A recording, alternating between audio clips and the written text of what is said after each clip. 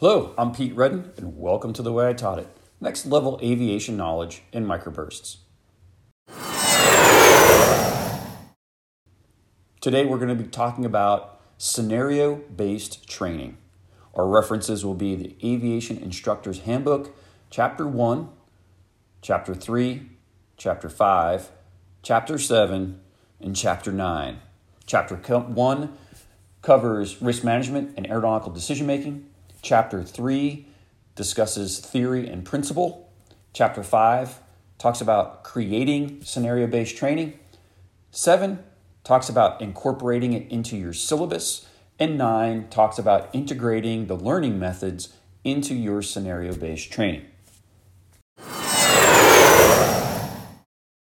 So what is scenario-based training? First off, scenario-based training can happen in any mode of learning, from sitting across the table at your local coffee shop to a simulator, as well as in flight. For most general aviation training, sitting at a table is more than enough to effectively incorporate scenario-based training into the syllabus, into your learner's training. Eventually moving into the aircraft, I call these tabletop scenarios, where the learner can break out all the books, all the online references, and work through a scenario prior to it occurring in the aircraft. Scenario-based training is a subset of higher order thinking skills, or HOT skills. We're looking at problem-based learning. We're looking at authentic real-world problems. We're looking at learner-centered learning, active learning, cooperative learning, and customized learning. Scenario-based training presents problems and tasks while learning in an operational environment. I'm going to refrain from using the word simulated with regards to the operational environment for the time being. We are not simulating the hot skills.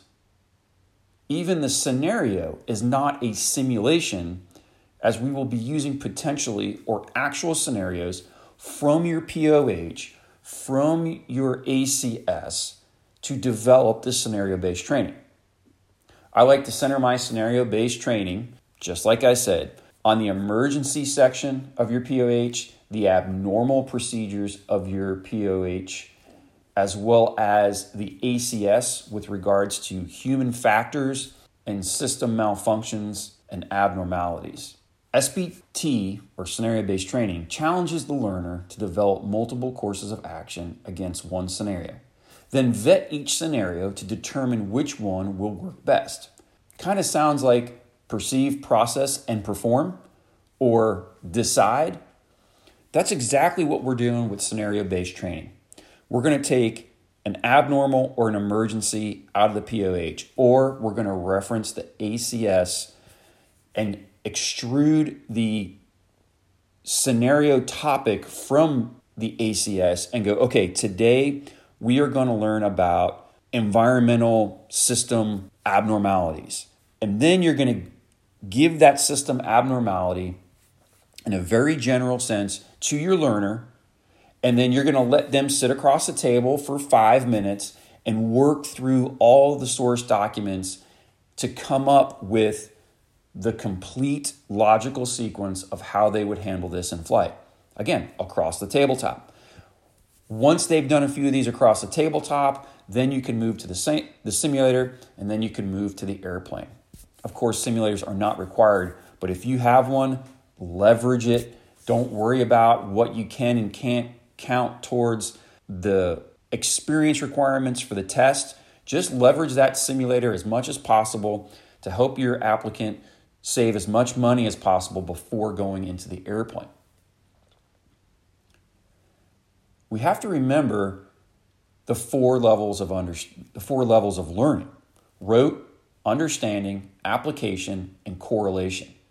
So rote occurs at that ground school level. Now, this isn't ground training. For those of you who have listened long enough to my podcast, you know that ground school and ground training are two separate things.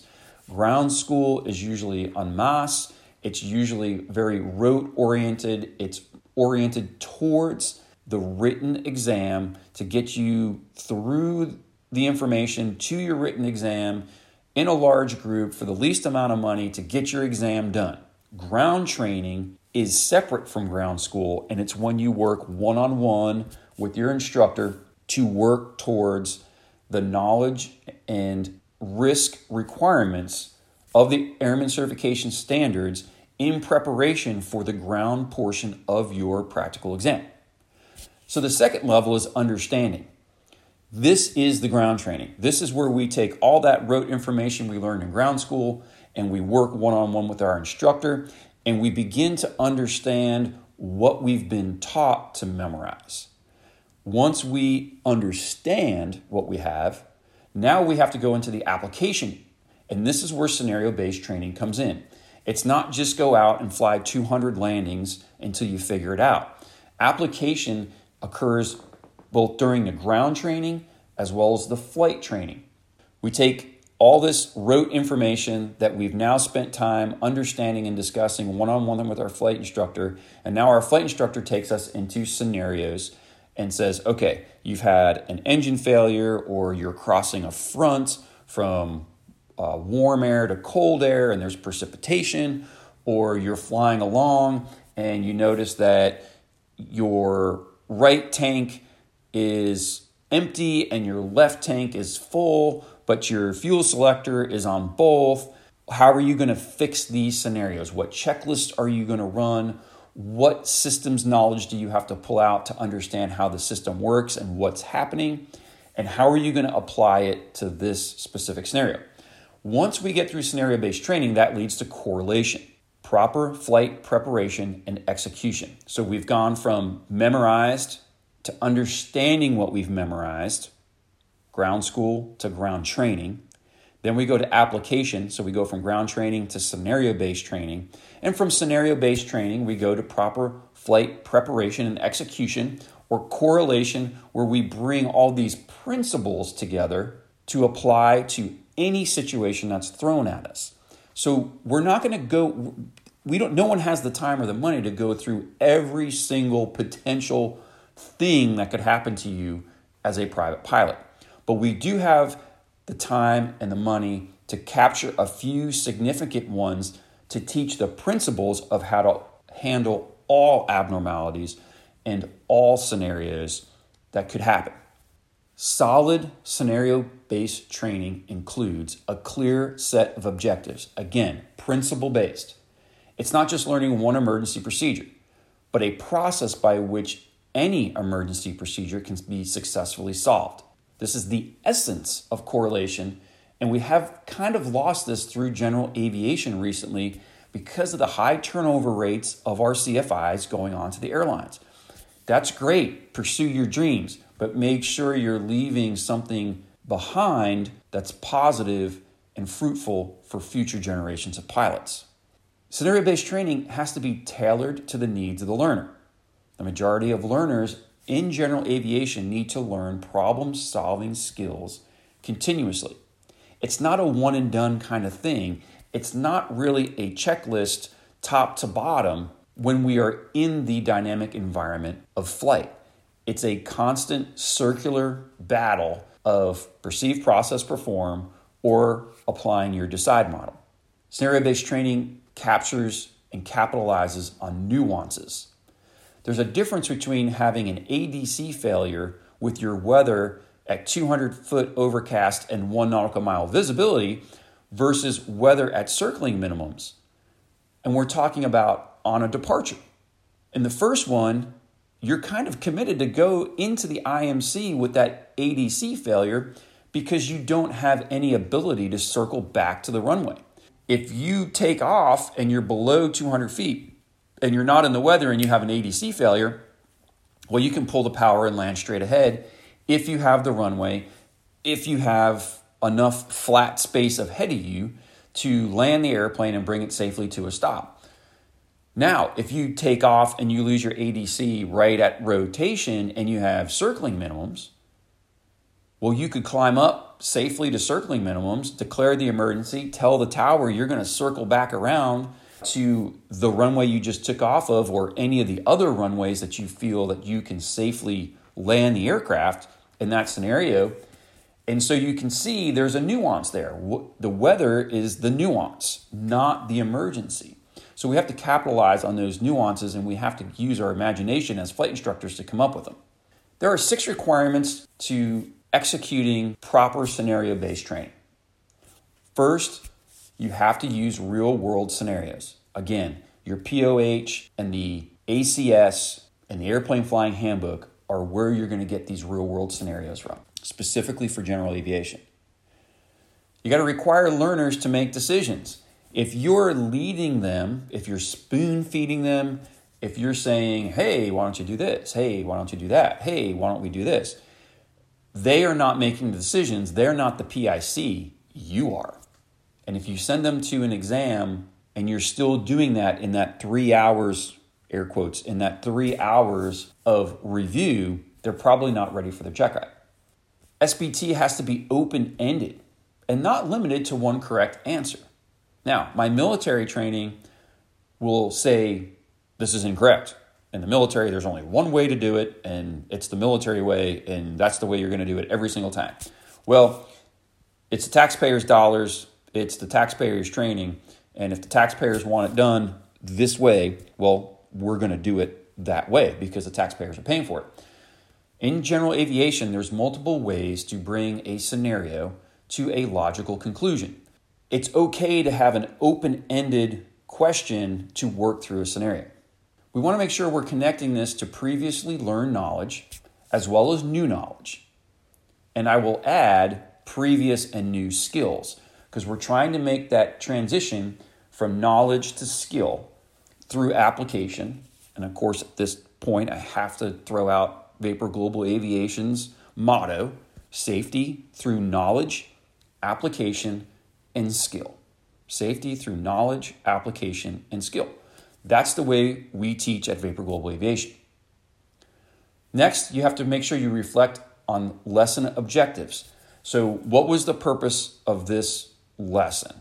Was it to learn how to handle an emergency in general, or was it specifically to an abnormal procedure that most applicants have trouble with, right? So you take the ones that people struggle with the most, and you make sure that you're covering those and teaching the principles behind that scenario. If you work at a flight school, somebody should be capturing what are people failing exams for or being disapproved for exam for. What are people missing on their written exams? Those are easy codes to capture because it's all in the ACS now. So if you have all your clients' app codes for the ACS and all their disapprovals or their debrief items from their exams, and you put that into a spreadsheet and you do the research, you might find out that at your flight school, this specific maneuver or this specific knowledge topic is coming up over and over and over again. So now you need to cover that through scenario-based training to make the school's training better, which will make your client's training better. So you got to dig, you got to ask for that feedback on those by reflecting on lesson objectives. You got to ask the DPEs, you got to look at the written test results. Don't just look at the percentage score and go, you passed or fail. Look at that line underneath, because that line is not, those codes are not only critiquing your applicant, but they're critiquing you as a flight instructor. And challenge learners to think critically, right? Without bias or emotion. This is something that's drilled into the military pilot. In general aviation, there's so many opinions about everything. There is a lot of bias and a lot of emotion tied to those opinions, comparatively speaking, to a military pilot or a military training scenario. When we think critically, what we do is, in these scenario-based training across the tabletop, we sit down, we give the example, we give the scenario, and we let the applicant move through the factual information written in black and white in all the source documents. Then there's no bias, there's no emotion, there's no improper training, because the books will lead the way to the logical outcome, or one of the few logical outcomes that could occur. The Aviation Instructor's Handbook says SBT is a highly structured script. I would slightly disagree. If the scenario solution is supposed to be open-ended and allow for errors, corrections, and a decision-based outcome, it cannot be highly scripted. SBT makes the jump from rote to correlation. If you're going into every flight or every exam trying to remember everything you have to do, you're in a rote mindset. Think of it this way. A computer has a hard drive that stores all its data, the brain, the knowledge center. When it receives an input via the keyboard or the mouse, or in the case of an airplane, stick, throttle, weather, ATC, right? In the case of a pilot flying an airplane, it reaches into the hard drive, accesses the required content, and then executes. The computer doesn't keep everything in the RAM memory. It has a larger storage and it only pulls forward what it needs. So we have to think of it SBT in that way. We're teaching long-term memory retention by recall. If we keep everything in the short term, we're eventually going to forget it. If we keep it in the short term for the rote portion, and then we move it from the rote portion to the long-term portion of our brain through application of SBT, then when we go to correlate, that knowledge will come forward naturally. Some examples. When you develop scenario-based training, it's a mental rehearsal. And part of that mental rehearsal, we have to generate what I call the sweat factor. So the sweat factor is when I was in military training, they would make you stand up at the front of the room. They'd put kind of a spotlight on you. They would darken the rest of the classroom. Some captain, major, or colonel from the darkness would challenge you with an emergency scenario. And you would have to stand up there at attention with your source documents in front of you, standing at attention with this kind of spotlight on you at 4:30 in the morning before flying started, and go through, and you had to be 100% correct on everything that came out of your mouth, or you got, quote, sat down. And that gave you the sweat factor. That gave you the exact feeling that is going to occur in flight when you have an emergency. So my scenarios start out rather simply. Something like this. You're at 6,500 feet. You're flying along your planned route of flight. Your engine has all of a sudden stopped producing power. Go. Sometimes I'll have the learner stand up just to add some pressure to the scenario. It takes them out of the comfort of their chair, and it mentally and physically exposes them to the bigger room around them. Remember, you might be in a coffee shop. So now you tell your learner to stand up, you give them the scenario, and everybody at your local Starbucks is turning around and looking, going, why is that guy standing up and talking? Bam, the sweat factor begins. I personally like to teach the principle, maintain aircraft control, analyze the situation, take the appropriate action, land as soon as conditions permit. This is what I did for 20 years in the military with every scenario that was thrown at me, whether it was emergency, whether it was abnormal, or maybe it was normal and I just haven't done it before. In general aviation, we're missing out on the two middle parts from my viewpoint. We're not analyzing the situation, and we're not taking the appropriate actions per referencing the specific checklist. Literally opening up the POH to the page of the checklist that we have to apply. When we maintain aircraft control, you can think, okay, in this scenario, ABC, airspeed. Okay, I got to get my airspeed the best glide. I got to turn towards the best place to land. And then I got to run the checklist. Well, what checklist do we run? Well, we have to analyze the situation before we know what checklist we have to run. We can't just jump to a checklist because we think we know. That's biased and that's emotional and that's kind of panic. Okay, our engines failed or we have a windmilling prop. Is there oil pressure being displayed? Because if the prop's windmilling, there should be some oil pressure. Okay, we got some oil pressure, so it's not a seized engine or it's not a completely destroyed engine. What are my fuel gauges telling me? Do I have one on E and one on full? Did I just run it out of gas and I need to switch the fuel tanks? Did I forget to richen the mixture while I'm in a descent? You have to look at all these items to understand what checklist to run. Am I running an engine failure checklist or am I running an engine or a fuel starvation checklist? Two different checklists. Am I running a loss of oil pressure checklist, or am I running a fuel pump failure checklist? What's happening before I just jump into any checklist? Once we analyze the situation, we take the appropriate actions from the correct checklist and proceed to safely land when conditions permit. Mostly what I see in exams is, here's your emergency situation, and I get, I'm going to do these 3 or 4 memory recall items, and then I'm going to land as soon as possible.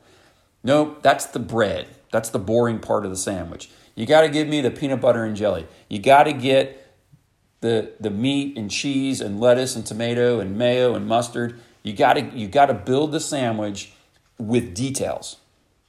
The best place to find a consolidated list of scenarios to cover with your learner. Yep, you guessed it.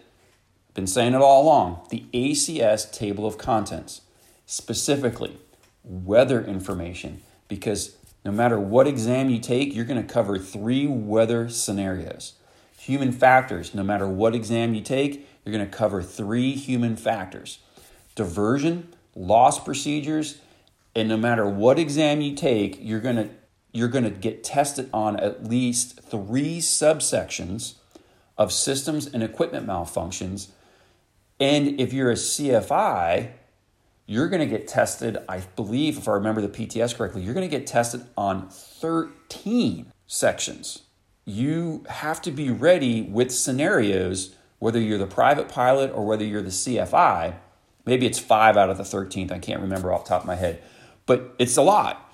And you got to be ready with those scenarios. You got to be ready to teach, and you got to be ready to execute across the tabletop and eventually move into the aircraft.